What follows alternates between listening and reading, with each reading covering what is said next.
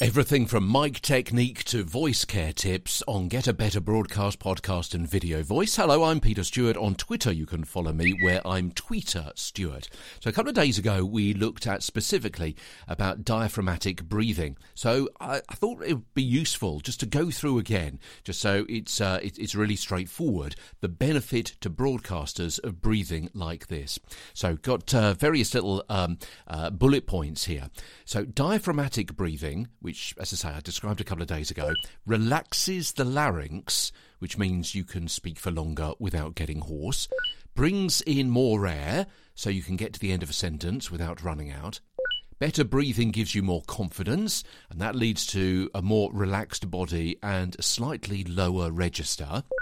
Your shoulders aren't rising and falling with each breath, which could be a possible distraction for video viewers, and your neck is less tense, and so muscles and veins won't be as obvious, again, noticeable on screen.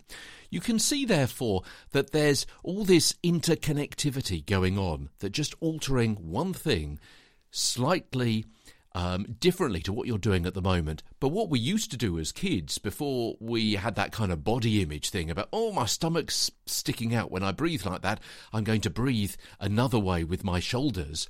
Breathing properly with your diaphragm actually makes so many other parts of your body work better, work optimally, yeah? And that, as far as your voice goes, makes you sound better because of the confidence quotient that's coming into play as well. That's today's episode, short one today. And tomorrow we're going to be looking at how to know if you are an abdominal, good, or clavicular, bad, breather. That's in tomorrow's episode, as Get a Better Broadcast, Podcast and Video Voice continues. From London, I'm Peter Stewart.